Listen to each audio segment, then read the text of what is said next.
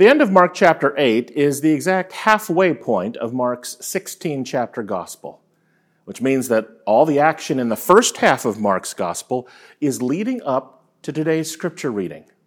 If this were a play, today's passage would be the Act 1 finale, building suspense and offering foreshadowing for what is to come in the second act of the story of Jesus. And it's here that Mark, the great screenwriter and storyteller, leaves the disciples hanging with this ominous saying from Jesus: "If any want to become my followers, let them deny themselves and take up their cross and follow me." There it is, the word cross.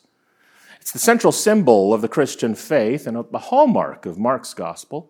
He uses that word cross more than any other gospel writer, but this is the first time it's mentioned in Mark. And Jesus waits until now, at the halfway point of his ministry, to mention anything about the cross for the first time. And notice, Jesus is not just referring to himself. He's not just saying, "Look, fellas, we have to head down to Jerusalem now because there is a cross awaiting me there." It would be hard enough for the disciples to understand that. Instead, he says something even more difficult. He says, there is a cross for you too. If you want to follow me, there is a cross for you to carry as well.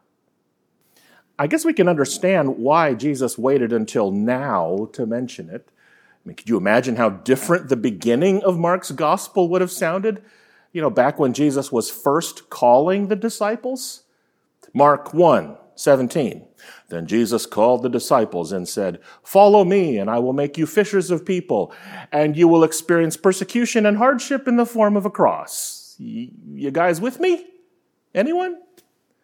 I'm not so sure they would have said yes. Imagine a local church redesigning its website to attract new visitors. And instead of website headlines that read, "Excellent children's ministry, ample parking, inspiring music, 7 steps to a more joyful life," what if it read, "Join us and discover sacrifice, struggle, and hardship"? How many clicks do you think that website would get? Or imagine a church putting a banner on its front door that reads, "Join us and suffer." How well would that go? Frankly, it's a wonder that the disciples even decided to keep following Jesus at that point. I mean, we wouldn't blame them if they had deserted him halfway through his ministry, because there was no mistaking what Jesus was saying to them. If you want to follow Jesus, your cross is unavoidable. It is about losing what you value the most to gain what you do not understand. And then he asks this question, one of the most poignant ones in the entire gospel. For what value is it if a person were to gain the whole world but lose their life? Honestly, if it were you and I standing in the disciples' sandals that day, we would have seriously considered walking away right then and there. Imagine our response. "Wait a minute, Jesus. Are you saying this isn't about me? This isn't about meeting my needs? Are you saying this isn't about making me feel good or helping me feel powerful or happy or successful? What?" It's a wonder why anyone would bother to stick with him, given all the temptations in the culture to give us those very things. It really does beg the question of you and me this morning: why bother following Jesus at all? Well, Mark offers some important answers to that question. One answer has to do with that important word, life. For what value is it if a person were to gain the whole world but lose their life? That word for life is one of the most important Greek words in the whole gospel. It is often translated as soul, but it doesn't just refer to what happens to us after we die. Here it is translated as life, but it means so much more than just being alive. The word for life is the Greek word psyche, the same root that gives us psyche, like psychology. It's related to the word for breath. The Greeks understood suke as the very essence of our being, the animating force that makes us truly and fully alive. It's what makes us sentient and self-aware and rational and emotional, and is the seat of all we dream of and desire. That's the kind of life Jesus meant when he said in John 10:10 that he has come to give us life more abundantly. And it's here, halfway through Mark's gospel, that Jesus tells it to them straight. If you want that kind of life, you have to go through the cross. But here's the other intriguing possibility as to why Jesus waited until now to mention anything about the cross to the disciples. Maybe Jesus knew that spiritual maturity is not instantaneous. It is not a quick fix. It's a process that requires a lifetime of small steps, with each one capable of more stretching and growing than the one before. It's what Friedrich Nietzsche called the long obedience in the same direction. Nietzsche said, "The essential thing in heaven and earth is that there should be a long obedience in the same direction. There thereby results, and has always resulted in the long run," he said, "something which has made life worth living." What Jesus is saying to us today is that to gain the kind of life that God intends for us requires a series of losses. Not all at once, not all at the beginning of our lives or at the beginning of our spiritual journey, not in chapter 1 of our lives. That would make it too easy to walk away from God. But God is there to guide us through one necessary hardship after another, all for the sake of learning to trust in God more and more, and to learn to rely on our own agendas less and less. If it's true that with age comes wisdom, maybe it's also true that maturity comes through hardship. I think we know this intuitively, right? Based on basic life experience. We learn some of our most important lessons later in life, not when we're adolescents or teenagers.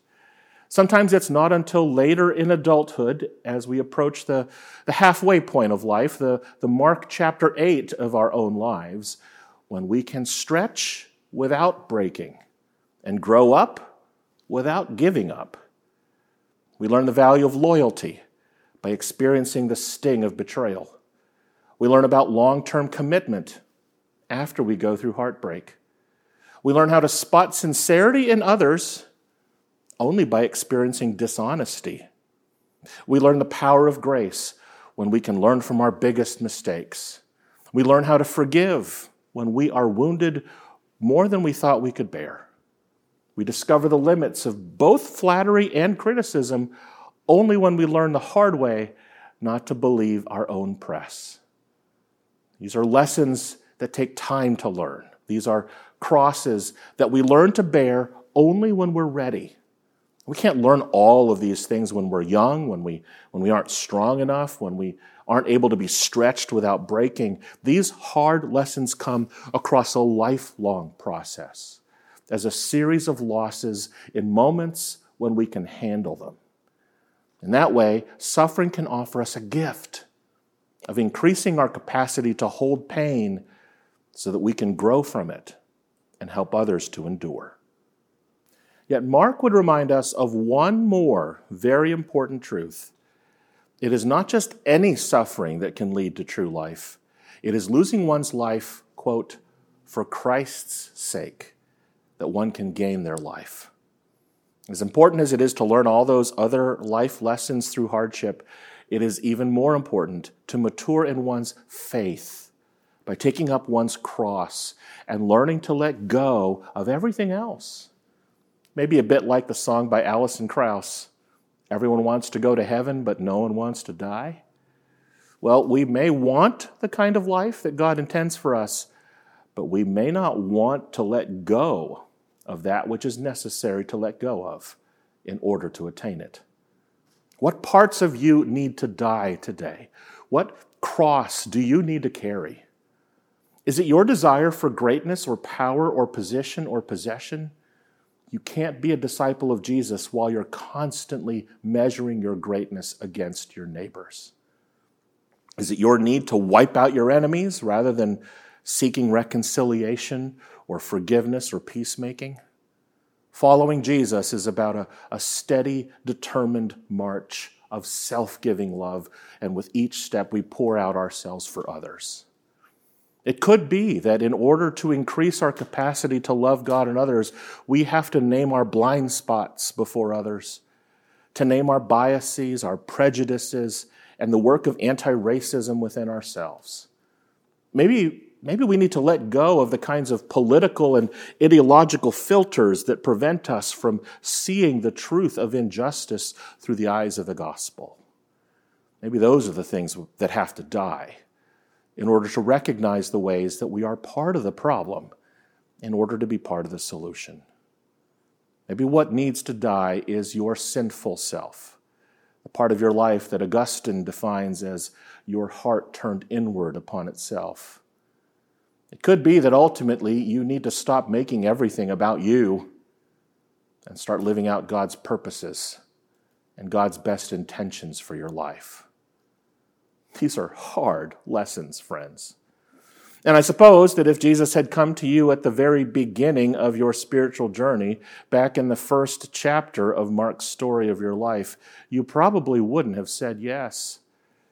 And you would be like many, many other people who have chosen to walk away from Jesus and the church and the faith entirely.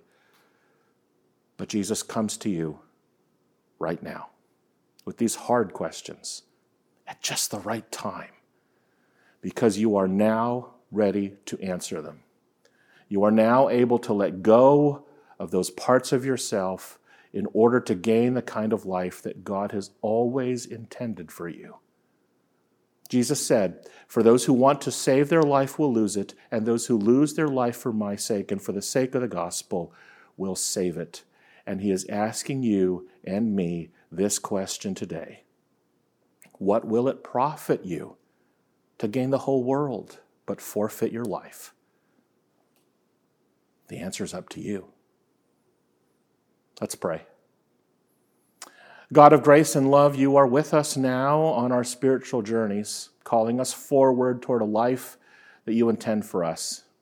Give us the strength to give up the parts of ourselves that need to die so that we can take up the cross that is meant for us to carry. We wish to lose ourselves in surrender in order to gain true life in abundance. We pray these things in the name of Jesus and by the strength of Christ alone. Amen.